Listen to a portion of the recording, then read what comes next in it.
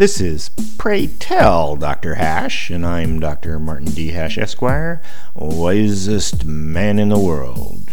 'Cause the competition just ain't that tough. And these are things I wish someone had told me.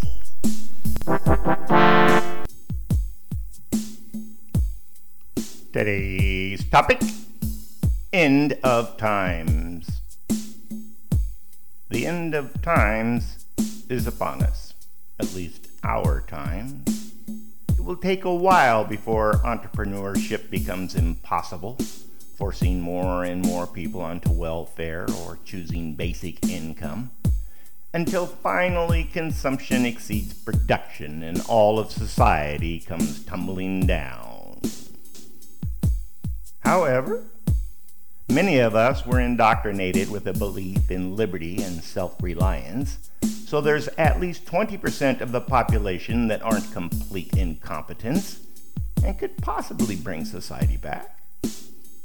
Plus, all this coming to a boil can actually be a good thing if we can also shuck off the smear merchants, race hustlers, and communists. It would also be a good time to rein in predatory businesses like banking, broadband, and pharmaceuticals.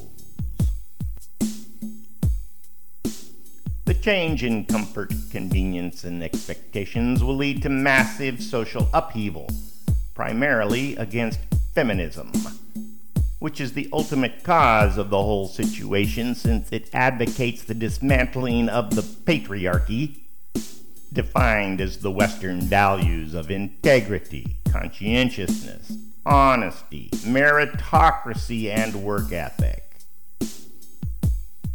There will be a return to traditional family values because the opposition will disappear due to a lack of procreation because they think they're saving the climate. The end of times will be the beginning of old times.